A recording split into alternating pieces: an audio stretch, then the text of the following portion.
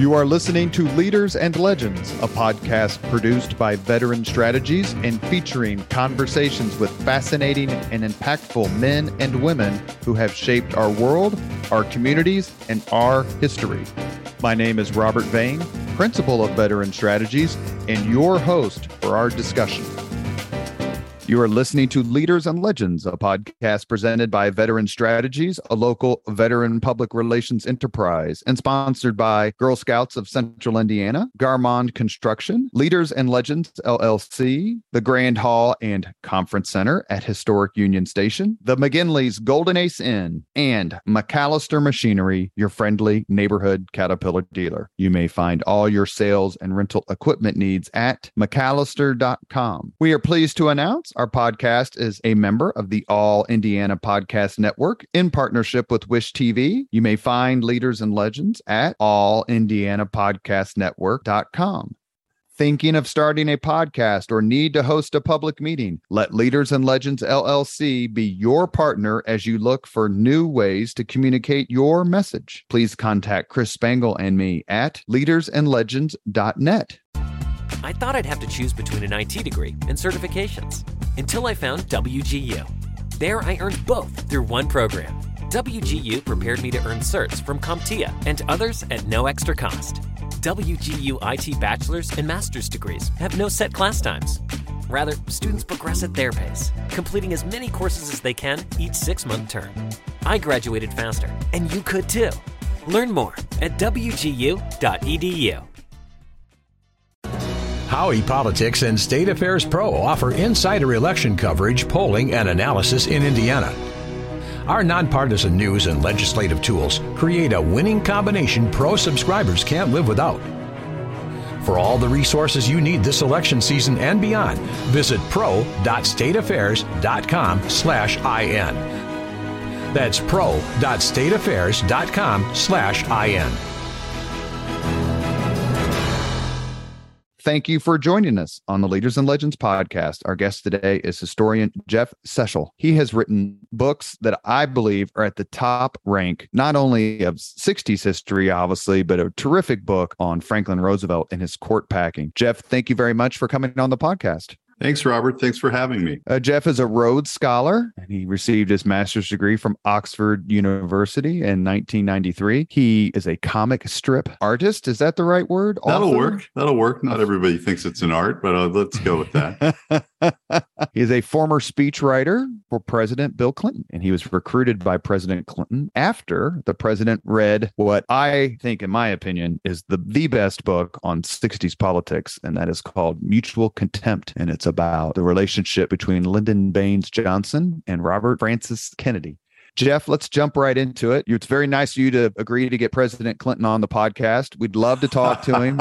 Thank you. Working on it. What's it like, before we get into your book, I want to talk just for a few minutes about your career. What's it like when the President of the United States says, hey, I read your book? Well, it's like bolt from the blue, in the best sense. I went down to my mailbox one morning. I was living on Capitol Hill where I'd been writing the book, and I was drawing that comic strip that you mentioned. And I found in my mailbox a heavy cardboard backed envelope that for the return address, it simply said the White House. And every once in a while, you get those fundraising letters from one party or another, and they'll stamp something like that on there. But I could tell that this was not that. This felt, substantial. And so I opened it up, and there was a little handwritten note card that simply said the president at the top, embossed. And he said some nice things about this book, about mutual contempt. And I certainly never thought anything else was going to come of it. I framed it. I told my family and friends about it. And then I got a phone call a couple of weeks later from the chief speechwriter who said, as you know, the president's read your book, and we happen to have an opening for a speechwriter. You want to come talk about it? And I did. I certainly did. And I wound up starting work there a couple months later, worked for almost the full second term.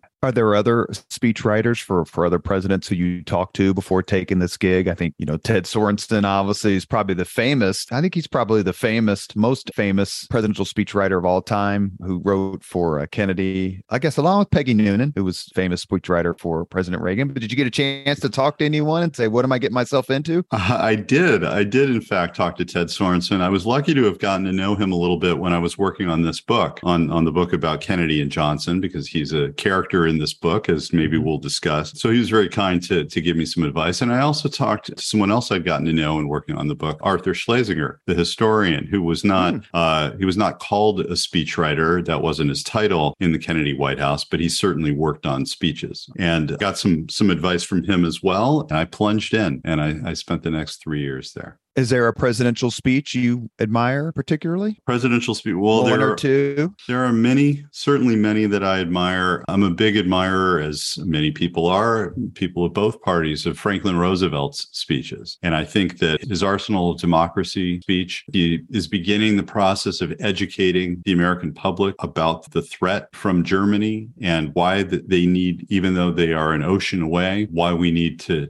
care and why we need to get engaged. It's such a perfect example of Roosevelt never underestimating the intelligence of the American people, really speaking to them as a friend, speaking to them as an equal, and bringing them along in what he knows is going to be an uphill battle to get the United States to engage in this conflict in Europe. So there are many Roosevelt speeches I could mention, but that's a big standout for me. And if you're a speechwriter, again, of either party, and I know plenty of Republican speechwriters who feel the same way, there is no finer piece of speechwriting than President Kennedy's inaugural address. Many other Kennedy speeches I could mention, but as a piece of writing, it's hard to imagine even a single phrase being improved. It is a work of precision, of elegance, and of tremendous power. I love the phrase I think I'm going to get this right. And if I don't, you correct me. The phrase in Franklin Roosevelt's war message, which I think that's December 8th of 41 after Pearl Harbor, where he uses the words, "The American people in their righteous might will see through or win through to absolute victory." And that use of the term righteous might, whoever wrote that, and obviously, as you know, Franklin Roosevelt was heavily involved in his speeches. I would just like to give them a big kiss, because that is perfectly phrased. Not only do we have the power, but we also have the power to win for the right reasons. And I just think whoever that's given how angry the country was, how angry the Americans were, and FDR himself, right? Whoever came up with that particular turn of phrase deserves all the accolades he or she can get. Well, now I'm going to go try to figure that out. I don't know who wrote that line. Certainly, Roosevelt's most significant speechwriter was a guy named Sam Rosenman, who was a federal judge that Roosevelt got to know in New York and coined the phrase the New Deal, and was very, very involved in almost every significant Roosevelt speech. But there were a bunch of other writers as well who were involved. I try to ask this question of people who were actually doing what popular culture portrays or attempts to portray. So how accurate is the TV show The West Wing, since you worked, I'm assuming, in The West Wing? Well, we don't talk quite as fast in the actual West Wing as they do on that show. And they do a lot more walking, really, than I think any of us did. Endlessly walking and talking. We did a little bit more sitting and talking. But that being said, I think it got the gist of it pretty right. It got the feel of it pretty right. They spent a lot of time, I'm not sure everybody knows this, but when they began work on that show, that's when President Clinton was in office, and they began to turn up at the White House. The actors, Schiff and Rob Lowe and Allison Janney and others,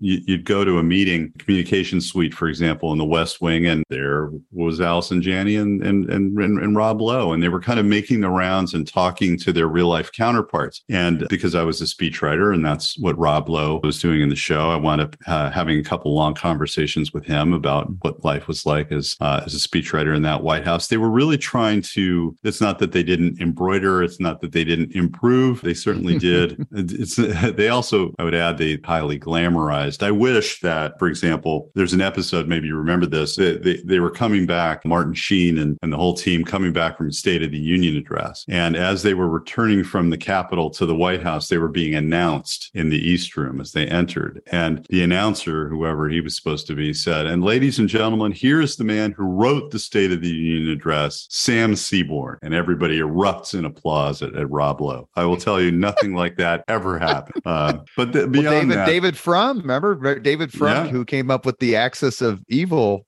That was controversial in the fact that he was, as a speechwriter, quote unquote, outed, for lack of a better term. And it seemed like that was just something you don't do. Speechwriters were, for a good long time, with a few exceptions, you named a couple, Ted Sorensen, Peggy Noonan, generally supposed to be neither seen nor heard. There was a feeling, and this was certainly the case in the Clinton White House, that if you were out there publicly talking about the speech that you just wrote, it diminished the fact that somebody else, namely the president, just delivered it. And so I'm a little old-fashioned in that regard. I think that generally should still be the case. But I think we're in a different world now, and speechwriters are known, and they tweet, and they are kind of sometimes celebrities in their own right, and maybe that's just fine. But it's not the way that we did things. I guess we should also mention, as a terrific speechwriter and an absolute maestro with a written word, who went on to do other things, and that would be William Safire, speechwriter for Nixon, who's brilliant commentary. So let's get to your book. As a Republican, which I am nearly all of the time, right, Spangle? I love politics,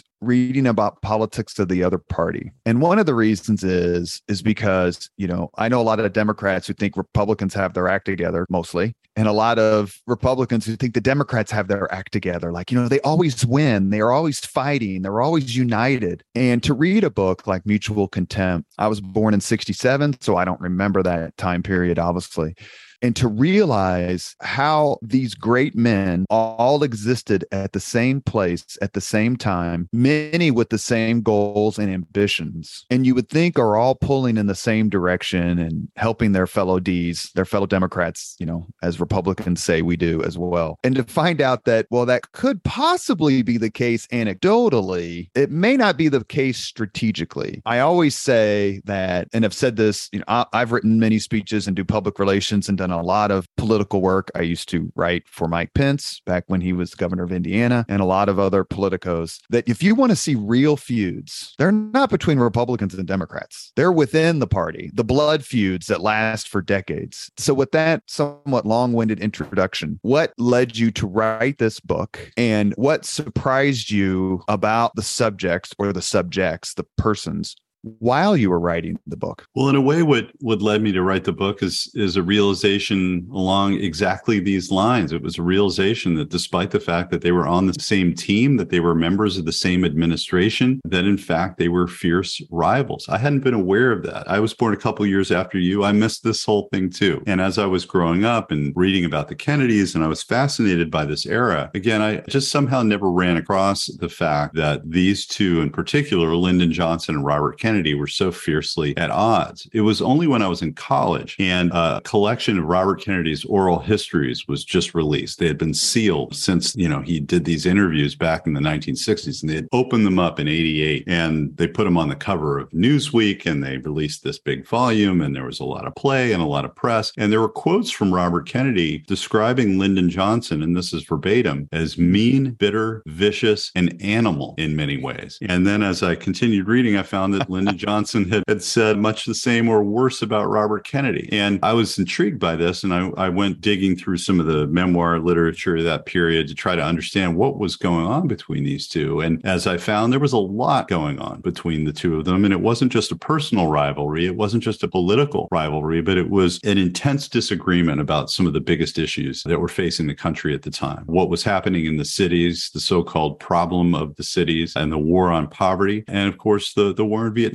And so it was a substantive policy argument as well between the two. After the death of President Kennedy in Dallas in 1963, these were the two most powerful politicians in the country. They were both Democrats. They were both, for a period of time, members of the Kennedy administration and then briefly the Johnson administration. And yet they were at odds. And ultimately, this culminates, as we know, not to get ahead of the story, but it culminates in Robert Kennedy in 1968 challenging Johnson to try to oust him from the presidency. And so I wanted to understand this story, and I wanted to understand whether it mattered. And the deeper I got into it, the more that I felt that it did matter, and it matters still. It's interesting that you say that about Johnson being an animal. There's a very short clip on YouTube where Richard Nixon is being interviewed by Patrick Buchanan. And if you look it up, it says, I don't know if you've seen it, it says like Nixon Uncensored or something. It's only really like a minute or two long. And Buchanan brings up Robert Caro's biography, like one of the latest volumes had just come out. And Buchanan's like, because it's off camera, right? So, they're at a commercial break or whatever. Buchanan says something about the book and Buchanan goes something like, he just comes off as this wild man. And Nixon goes, well, he was an animal, goddammit. What do you expect? Or something like that. Like says the exact same thing that you just said. No kidding. What is it? Let's talk about LBJ's personality for just a minute, because I want to really start back in the 50s in the Senate, because I'm sure that's where a lot of this, but you've mentioned him personally. What's your take on Lyndon Johnson? He died in, I think, January of 1973. He started out as president via this unspeakable tragedy. He won a colossal landslide in 1964. Is famous for several social and civil rights acts and pieces of legislation. And then it just all went to hell, where it went to hell in a jungle. And I don't think I'm exaggerating. What's your take on the circumstances that led Robert Kennedy and Eugene McCarthy, we should say, to challenge Lyndon Johnson in 1968? Well, it was the war. Absent the war, none of the other conflicts would have possibly led at least Robert Kennedy to challenge LBJ. And it's hard to imagine that McCarthy would have done the same either. The war was the central reality of American life at that point. And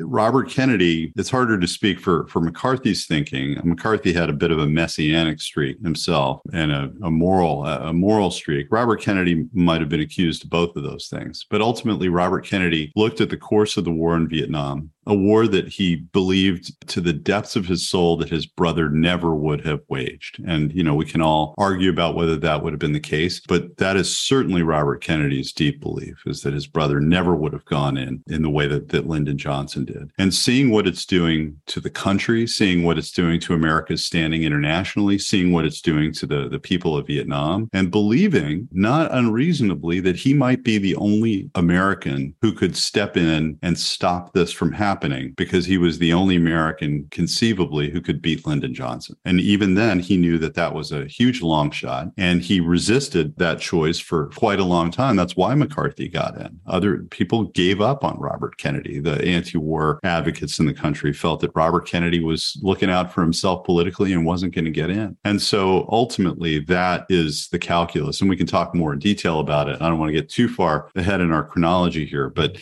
Kennedy felt guilty. Kennedy felt guilty that he didn't get in first. Felt a little, because McCarthy jammed him with it. He did.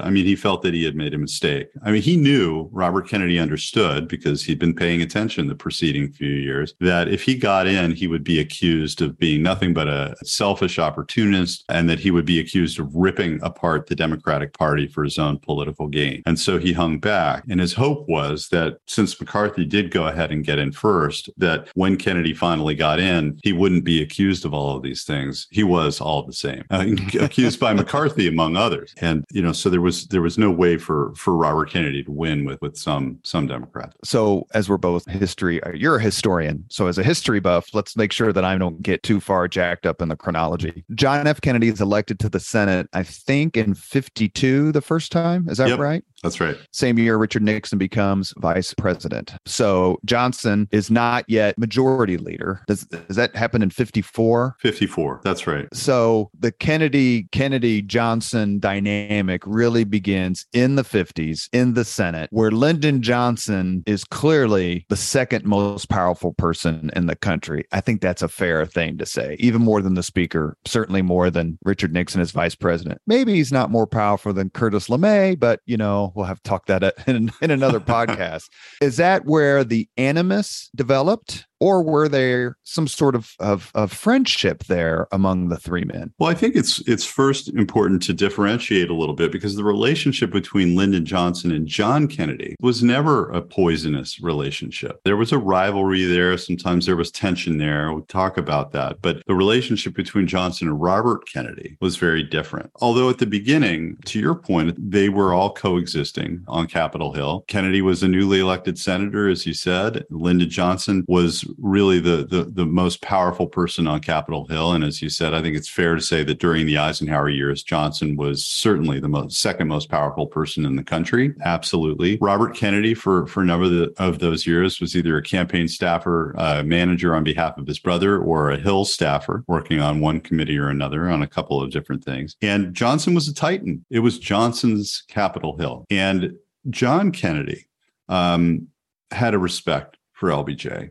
He saw not just the fact that Lyndon Johnson was powerful, but understood what it took for him to exert that kind of influence over a lot of other extremely powerful people, over a lot of other extremely ambitious people. John Kennedy had an appreciation for Johnson's legislative mastery and his personal mastery of other human beings, what it took for him to lead them and pull them along and push them around. Robert Kennedy, it's not that he didn't see that, but he certainly didn't appreciate it. Robert Kennedy was looking out for his brother. And as the conversation began to move toward the presidency and the future ambitions of both of these politicians, JFK and LBJ, to RFK, Lyndon Johnson was potentially in the way. And if he wouldn't help John Kennedy, then he was an obstacle to John Kennedy. And so the tension starts to develop there. And Robert Kennedy he was a different personality than his brother. He felt things more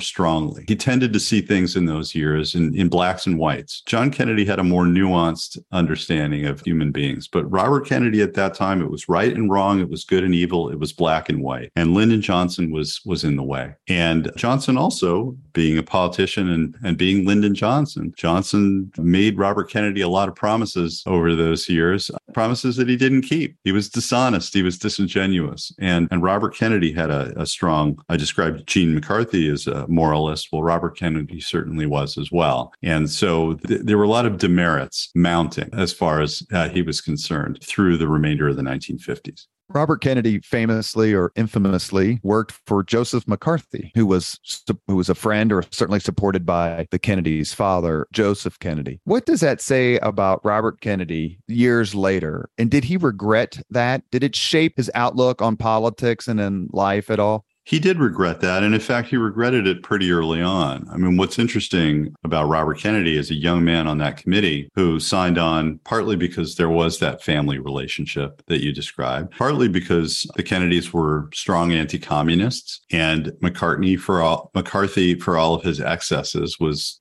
seen as a pretty strong anti-communist. That's what this was all about. Robert Kennedy learned pretty quickly that McCarthy was a demagogue and a liar and not to be trusted. And so he quit that committee, and he ultimately wound up joining the other side. And so, I think that's a pretty early sign of the regret that he felt. But the Kennedys had a very tricky relationship with McCarthy, and it's often been noted that John F. Kennedy was not a profile in courage when it came to McCarthy either, and that when McCarthy was ultimately censured, John Kennedy abstained. He was out of the Capitol having one of his operations on his back, but he certainly could have let his views be known. He was just really trying to dodge the issue. We don't think much of 1960 being an historic election the way it was thought of then in this context. The Kennedys being Catholic, John F. Kennedy being Catholic. Now, there's the famous saying that were you born in a barn used to be an insult. And now it's like, can you run for office? Right. That seems to have been something at the same time. Oh, you're Catholic. We can't deal with that. And now, especially I think since Reagan Democrats were basically Catholics, that's changed the dynamic of it. But the point is, 1960 was certainly a watershed election in many ways, but we don't think as much about the Catholicism aspect of it. How did Robert Kennedy help his brother navigate that issue in the 1960 campaign? Well, first, I'd say that you're absolutely right. I think it's a sign of success on the part of Catholic Americans more broadly, but on the part of the Kennedys more specifically, that we don't see that today as the accomplishment that it was, that many thought that it was simply impossible for a Catholic to win. It had never happened before, and it was a big issue during the campaign. And in fact, there were some supporters, ministers and others who were supporting Nixon who made a huge public issue out out of Kennedy's Catholicism and said that he'd be taking orders from the Pope and that he would have a higher loyalty to the Vatican than he would to the U.S. Constitution and all the rest of it. This was a very real issue, and Kennedys were very nervous about it. They made a decision during the campaign that they would have to tackle it head on, that they couldn't simply wish it away or dodge it, but they were going to have to come right out and address it. And certainly Robert Kennedy was of that view. So when John F. Kennedy gave his landmark speech to a group of ministers gathered in Houston to really make plain where his ultimate loyalties lay and where he saw his responsibility as a potential president, Robert Kennedy was certainly instrumental in that strategy. It was very much a part of that decision-making process. The 1960 Democratic Convention was notable for the fact that you had a future president, John Kennedy, a future vice president, Hubert Humphrey, a future president, Lyndon Johnson. It was a real meeting. They were all throwing their hat in the ring, as Teddy Roosevelt would said. The 1960 convention, Johnson, and correct my history on this, Johnson really starts to make his play for the presidency then. Exactly. Johnson had been sort of lying in wait, not so secretly. People were aware that he was doing this, but Johnson knew that so this is really the moment when primaries become a thing, and they weren't everything, but they were increasingly a big thing. And Johnson knew that he was going to have a tough time competing, that he couldn't build the kind of organization that Kennedy had built around the country, and that he was going to have a difficult time competing outside of his own region. You know, of course, Johnson was from Texas. And so his view was that he would sit back and let Kennedy and Humphrey fight it out in the primaries, weaken each other, bloody each other, and then Johnson, who would be running the show on Capitol Hill all this time, racking up accomplishments as he always did, that he would swoop in at the last moment at the convention and say, I'm your man. And this was very much the Johnson strategy. He had advisors who thought it was a terrible strategy and said, you got to get in there and compete. You're becoming irrelevant. But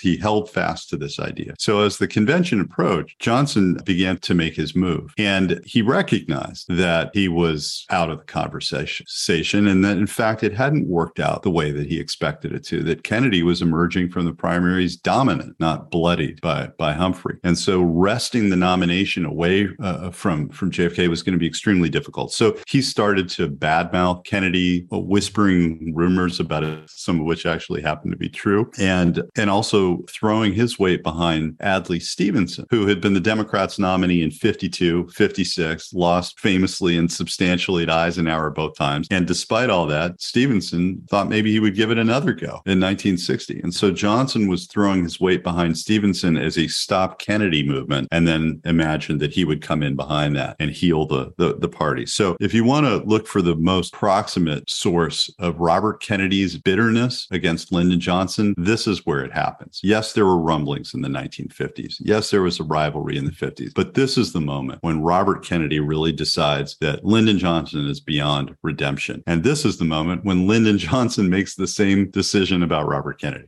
You're listening to the Leaders and Legends podcast. We're talking with author, historian, presidential speechwriter Jeff Shesol about his book, and it's terrific. Mutual Contempt: Lyndon Johnson, Robert Kennedy, and the Feud That Defined a Decade. Arthur M. Schlesinger Jr., one of the most famous and influential historians in American history, called Mutual Contempt, quote, the most gripping political book of recent years. I've read it, and I've actually gifted several copies to friends of mine, all Democrats, but Jeff's not going to hold that against me as I hang out with my fellow history friends.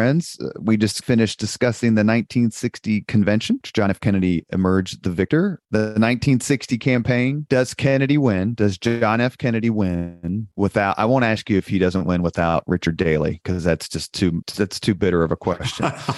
But I asked that of Mark Updegrove, who wrote the recent book. Anyway, He was just on my podcast a couple weeks ago, and I couldn't resist asking him that question. But for the purposes of this interview, does John F. Kennedy win the 1960 presidential election without Lyndon Johnson as his running mate? I think it's tough for Kennedy to win in 60 without LBJ. I think it's tough for Kennedy to win without Texas. And I think the math, I think it's because he wins in Texas that he could probably afford to lose in Illinois and lose despite Daley's support. We'll put it that way. We'll leave that for your other conversation.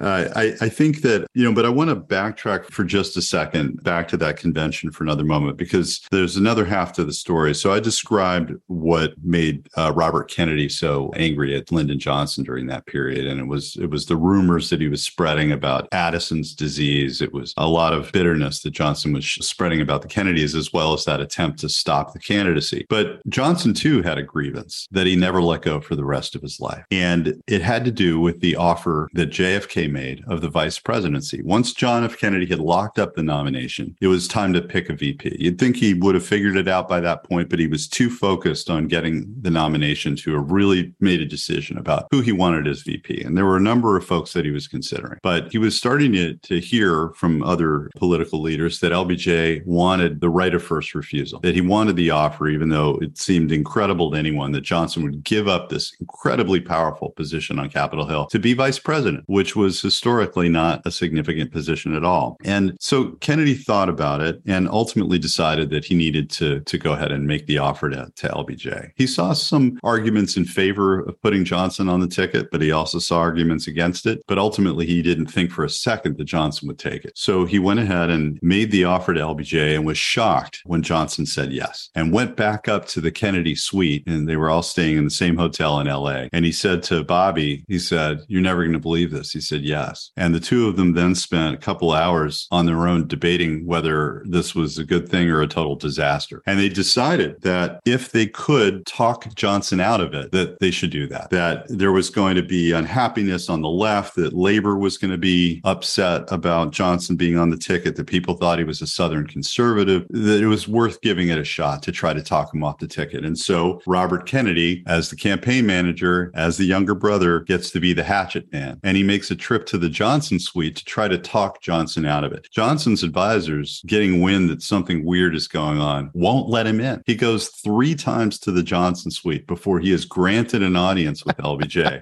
And when he finally delivers the windup and the pitch that maybe Johnson shouldn't take this on, Johnson, being a great actor himself, tears well up in his eyes. And he says, if the president, he's already referring to JFK as the president, if the president will make this fight, then I'll be honored to make this fight by his side. And that was it. But the interesting thing is that Johnson blamed Robert Kennedy. As far as he was concerned, John Kennedy had nothing to do with this. That Robert Kennedy on his own went to the Johnson suite to try to talk his brother's potential VP off the ticket. Anybody who knows anything about the Kennedys and their relationship understands how crazy it would be. I mean, Robert Kennedy was an instrument of his brother. He would never do such a thing if JFK wasn't behind it. But Johnson didn't want to believe this about JFK. And so all the blame by Johnson and the people around him, all of it was directed at Robert Kennedy. That was the original sin as far as Johnson was concerned. And he never forgave Bobby for this. Was it ever discussed between LBJ and JFK? Like, why did your brother come see me? Or why did you have a change of heart, at least momentarily, about being on the ticket with you? Well, it's a great question. So a call was placed frantically by Johnson's men up to the Kennedy suite to ask JFK, is this what's going on here? And they finally reached John F. Kennedy and they said, your brother's down here trying to talk Johnson off the ticket. What's going on? And John Kennedy said, Bobby is out of the loop. He distances himself from something that he knows is going south. And in fact, during this period of time when Robert Kennedy was trying again and again and failing to get into the Johnson suite, JFK continued to have this conversation with his other advisors about whether this was a good or a bad thing, that Johnson was on the ticket. And so by the time it's actually happening, JFK's changed his mind back to thinking that, okay, this is actually a pretty good thing. And so when he says Robert Kennedy's been out of touch, it's true. They didn't have cell phones.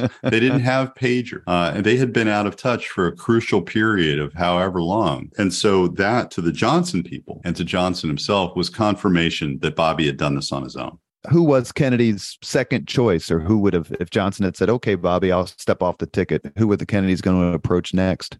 He was interested in Scoop Jackson, was somebody that he considered. There were a couple of others that he considered, but he never really settled on a second choice, because in a sense, he had never really settled on a first choice. The Kennedy-Johnson ticket won a razor-thin victory in 1960 over the Richard Nixon-Henry Cabot lodge ticket. And what followed was 1,000 days of terrific history of whatever you say about Kennedy, President Kennedy.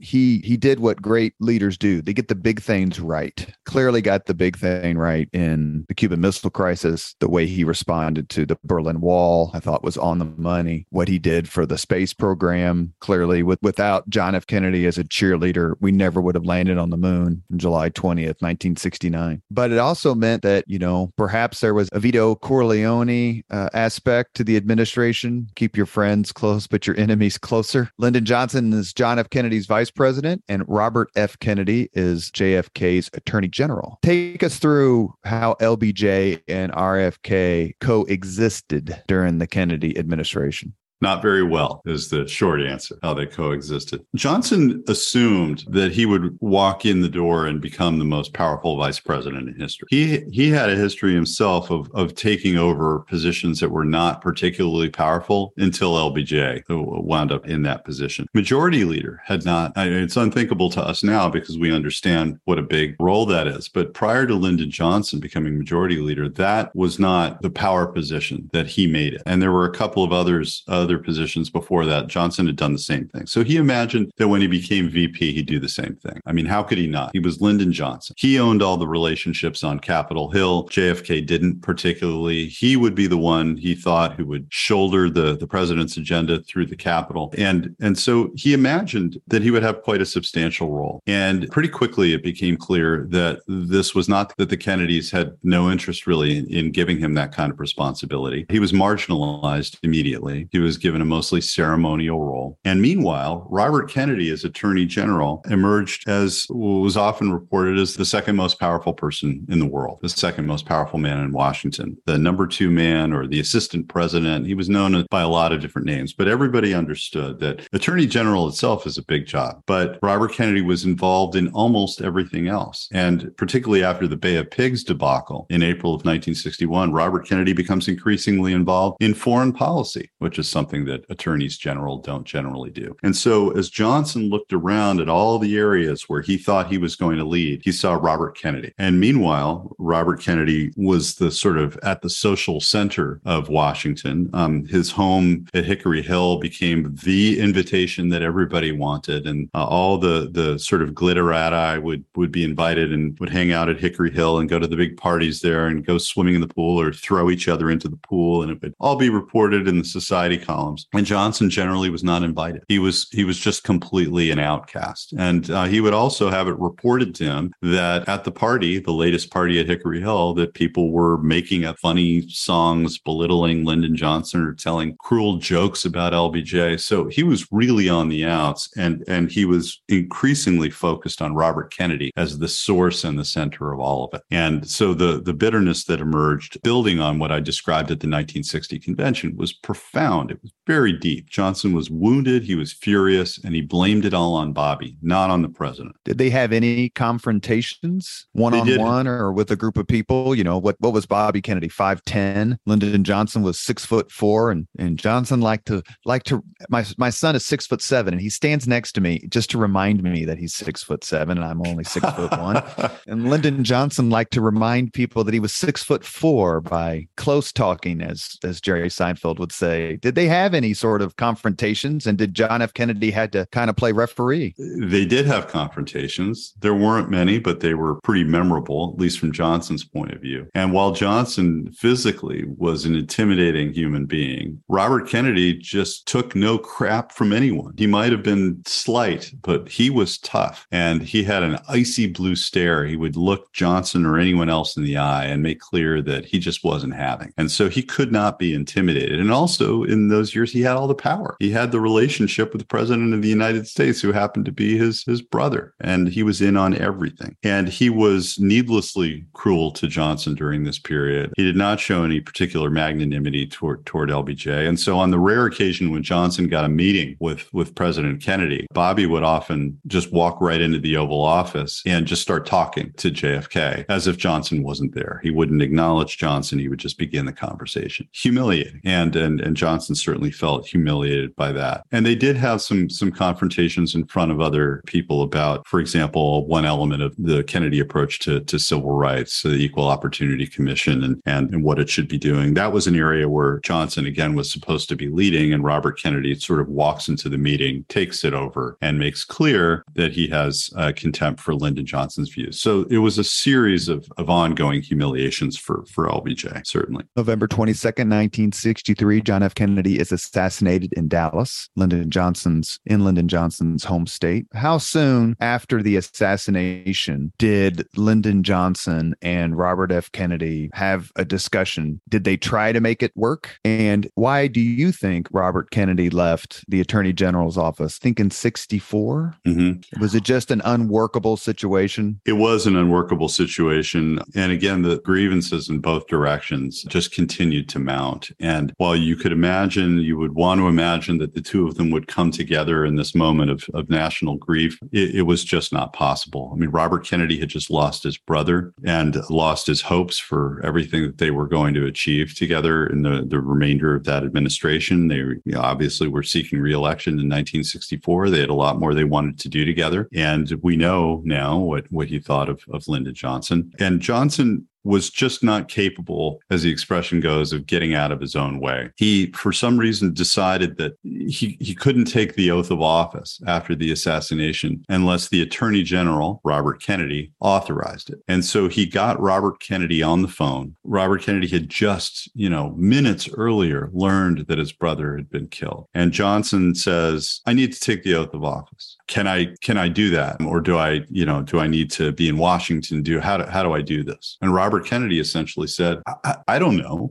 Talk to my deputy. They'll figure it out. And so Johnson went ahead and talked to the deputy attorney general and found that it was certainly appropriate for him to take the oath of office on the plane. And that's what he did. But as the plane sat on the ground at Love Field with the deceased president's body in the casket, and the plane is sitting in the heat and the grief, and Jackie Kennedy still has, as we know, the president's blood on her dress, and Johnson is making everybody wait for a judge to arrive at the plane to give him the oath of office. In fact, technically, he's already president. The president, JFK, was dead. Johnson was president, but he wanted to do everything by the book, and he made them wait. And as people complained, he said, Bobby Kennedy told me I need to do this. Now, why did he do that? We understand that it helped him out of a situation if the Kennedy people were complaining, and he pointed to Bobby, that would, be a sufficient answer. But it wasn't true. And it was easily disproven as soon as they talked to Bobby when they got to Washington. And so this became, again, another argument between the two of them, followed by a whole series of argument in those days. And Robert Kennedy agreed to stay on, mainly because he wanted to help get the Civil Rights Bill through, and also because he didn't know what he wanted to do with his life except to get out of the Johnson administration. So to your second question, why did he get out? He had decided that rather than try to attach himself to Lyndon Johnson, either by staying in the administration or perhaps becoming his vice president, that he needed to seek a political future and an identity on his own, and decided to run for Senate from New York in 64. Which he won.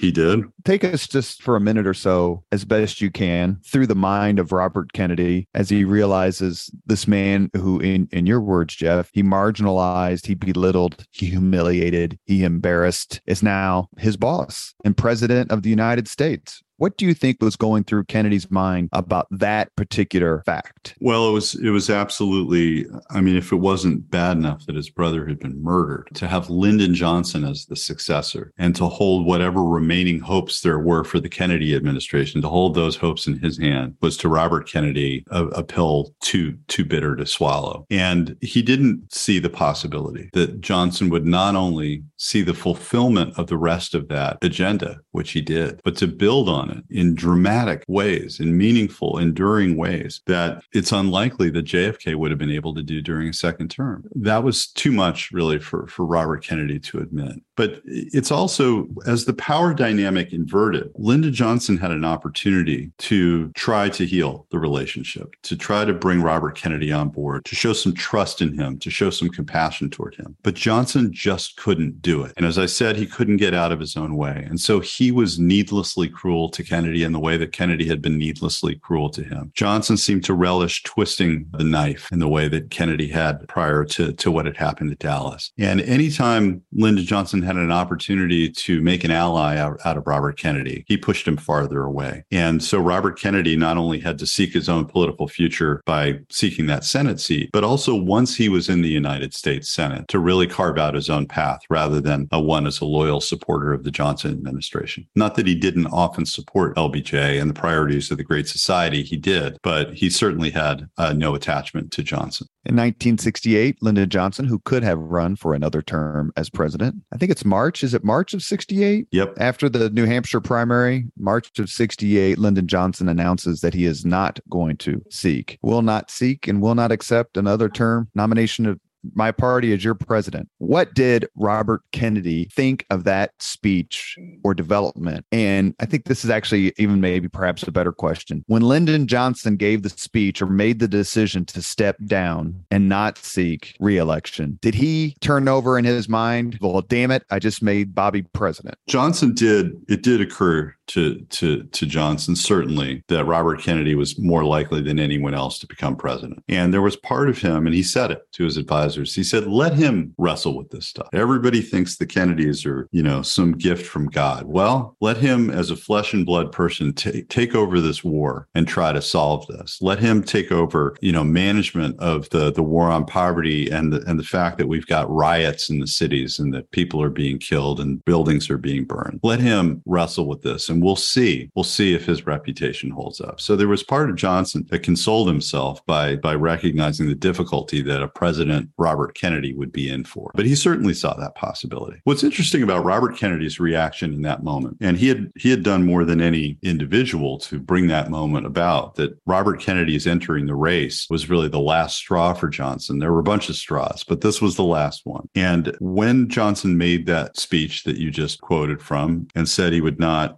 seek renomination, Kennedy's advisors watching this on TV just began to cheer and whoop and throw things around the room. They were overjoyed. The king was dead. And Robert Kennedy was silent, almost sullen. He alone seemed to recognize how difficult this was going to be from here forward. And that he had, prior to that point, a campaign with a cause. He was running to unseat the president who had brought you the Vietnam War. And now with Johnson out of the race, what was the race about? What was his candidacy about? And in fact, he was adrift for a few days as they tried to figure this out, a sense of purpose. What was he running for? Yes, there was still a war in Vietnam. It still needed to be brought to an end, but somehow the whole dynamic had shifted, and he understood that this was going to be trickier from here forward, and that it was going to be harder to rally people against Hubert Humphrey than it was to rally them against LBJ. It's really only when Martin Luther King is assassinated 4 days after Johnson's speech on April 4th of 68 that Robert Kennedy in Indianapolis delivers that extemporaneous speech, and the meaning of the campaign is refocused and reset. He hasn't shifted away from seeking to end the war in Vietnam, but there's more that he knows that he needs to do.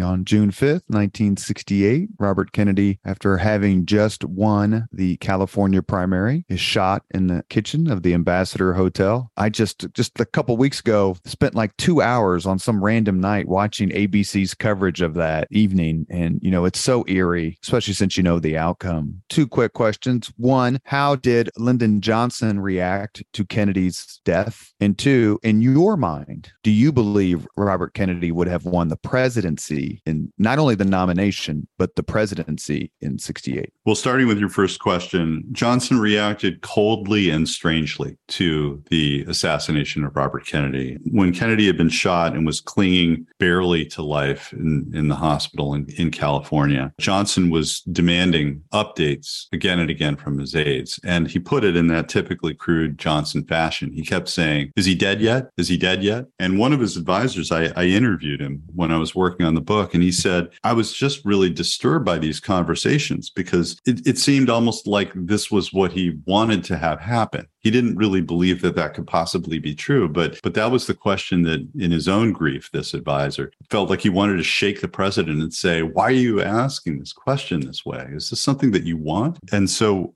Johnson just seemed unable to connect emotionally to the moment at all. And even though he kind of made the motions to appear that way, it wasn't particularly convincing to anybody around him. He did recognize that he spoke about this not long after, that he would forever be caught between two mythologized Kennedys, both of whom were cut short by an assassin's bullet before they could either fulfill their true promise or run into the big obstacles that presidents do. And so people would forever wonder what might have been if only JFK had lived, or if only Robert Kennedy had lived and had become president. And Johnson, the book was closing on Johnson. He had had his shot at being president, and it was a very mixed bag. I mean, some profound achievements, from the Civil Rights Act to the Voting Rights Act to the Great Society to environmental reform to the Elementary Secondary Education Act and so many other things. But the Vietnam War and the riots in the cities, and that Johnson would never, he understood, be able to stand up to the mythology that existed now on either side of him. To your last question, would Robert Kennedy have won? I believe he would have won. I mean, I think this is one of these questions. You could probably argue it all night, but my feeling about this is fairly straightforward. I think Robert Kennedy, having won in California, was going, as he said, to go on to Illinois, and he was going to win there, and that he was building momentum. He had left McCarthy behind, that Humphrey was sitting out a lot of the primaries and trying to line up party support. But I think the more momentum that Kennedy built on the way into the convention, the harder it was going to be to deny him that nomination. And I certainly think that he would have beaten Nixon in 1968, that he was a much stronger candidate than the compromised Hubert Humphrey was. And let's remember that Hubert Humphrey, who was tied to Lyndon Johnson in this unpopular war, Hubert Humphrey, who was kind of a terrible candidate himself, almost beat Richard Nixon in 68. That when he finally separated himself, he finally separated himself and announced the bombing halt, that he began to climb in the polls. And that, according to people who studied these things, not me, but according to the numbers folks, if the campaign had gone on another 3 or 4 days, that the trend line was in Humphrey's favor and he would have beaten Nixon. Maybe, maybe not. But I think Kennedy would have been unburdened by any of those problems and would have really been change candidate in a way that Humphrey could not possibly have been.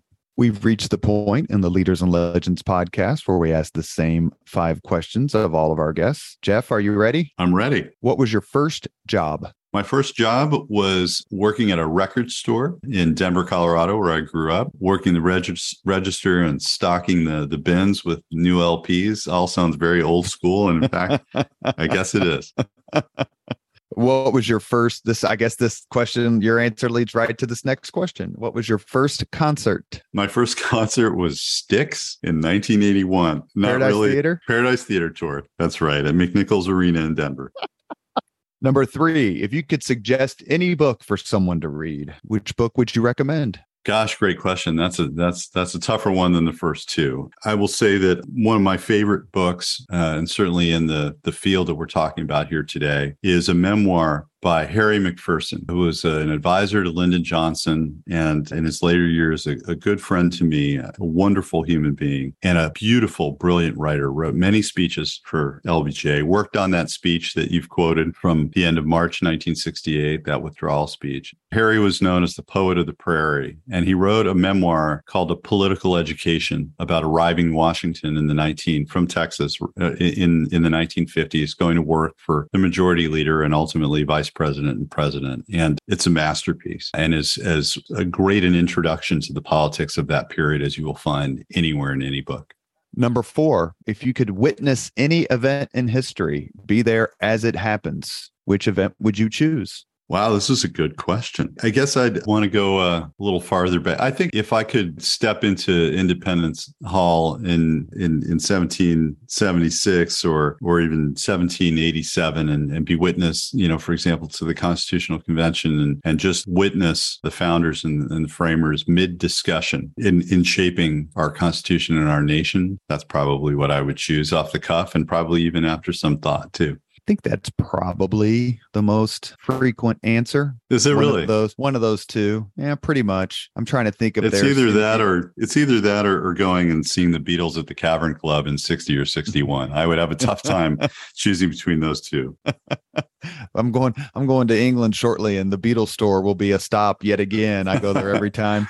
Every time that I can. Last question. If you could have dinner with anyone living today, 2 hours off the record to discuss whatever you want, whom would you choose? Gosh, anyone living today. Boy, that's a tough one. I'm just I'm scanning the globe here to think of who that would be. That's a tough one. I think, picking up the theme of our last answer might be Paul McCartney. I can't think of a more delightful conversation or more fascinating conversation than the one you might have with Paul McCartney. He was just mentioned by two people, I think, on the podcast as someone they would want to talk to. Sometimes it's either Paul McCartney or the Queen of England. Again, with all due respect to the Queen, I'm not sure what kind of conversation that would be. And Bob Dylan crossed my mind too, but that seems like there would be a lot of awkward silences in that conversation. I was going to say, doesn't he mumble? Like, I'm not sure how you'd understand him. Yeah, but let me throw a name out there, and then I will end the podcast on this note. But I was a little surprised, if I may say, without judging you, because Paul McCartney, how can you go wrong? Ethel Kennedy. I am an enormous fan of Ethel Kennedy, and I will say that one of the great privileges of having worked on this book was the chance to get to know Ethel Kennedy, and over the years have gotten to spend some time with her and have a number of conversations with her, and she is just a tremendous and generous human being, full of energy and fun and just a great spirit. So she should be on the list. That's for sure.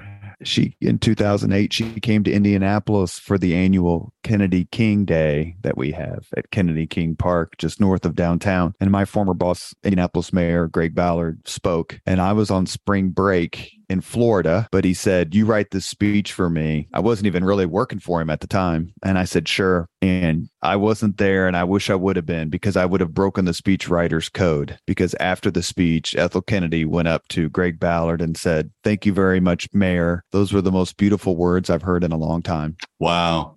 That's phenomenal. All credit goes to her and her humanity and just all that she's been through in her life. She's an incredibly strong person. You have been listening to Leaders and Legends, a podcast presented by Veteran Strategies, a local veteran public relations enterprise, and sponsored by Girl Scouts of Central Indiana, Garmon Construction, Leaders and Legends LLC, the Grand Hall and Conference Center at Historic Union Station, the McGinley's Golden Ace Inn, and McAllister Machinery, your friendly neighborhood Caterpillar dealer. Our guest has been Jeff Shesol, who has written a terrific book on 60s political history. It is called Mutual Contempt, Lyndon Johnson, Robert Kennedy, and the Feud That Defined a Decade. Jeff, thank you so much for coming on the podcast. It's a real honor and a treat to get a chance to talk to you. Thank you. Thanks so much, Robert. It's been a total pleasure. Thank you. Thank you very much for listening to Leaders and Legends, brought to you by Veteran Strategies Incorporated. If you want to contact us about this program or our menu of public relations services, please send us an email at robert@veteranstrategies.com. That's robert@veteranstrategies.com.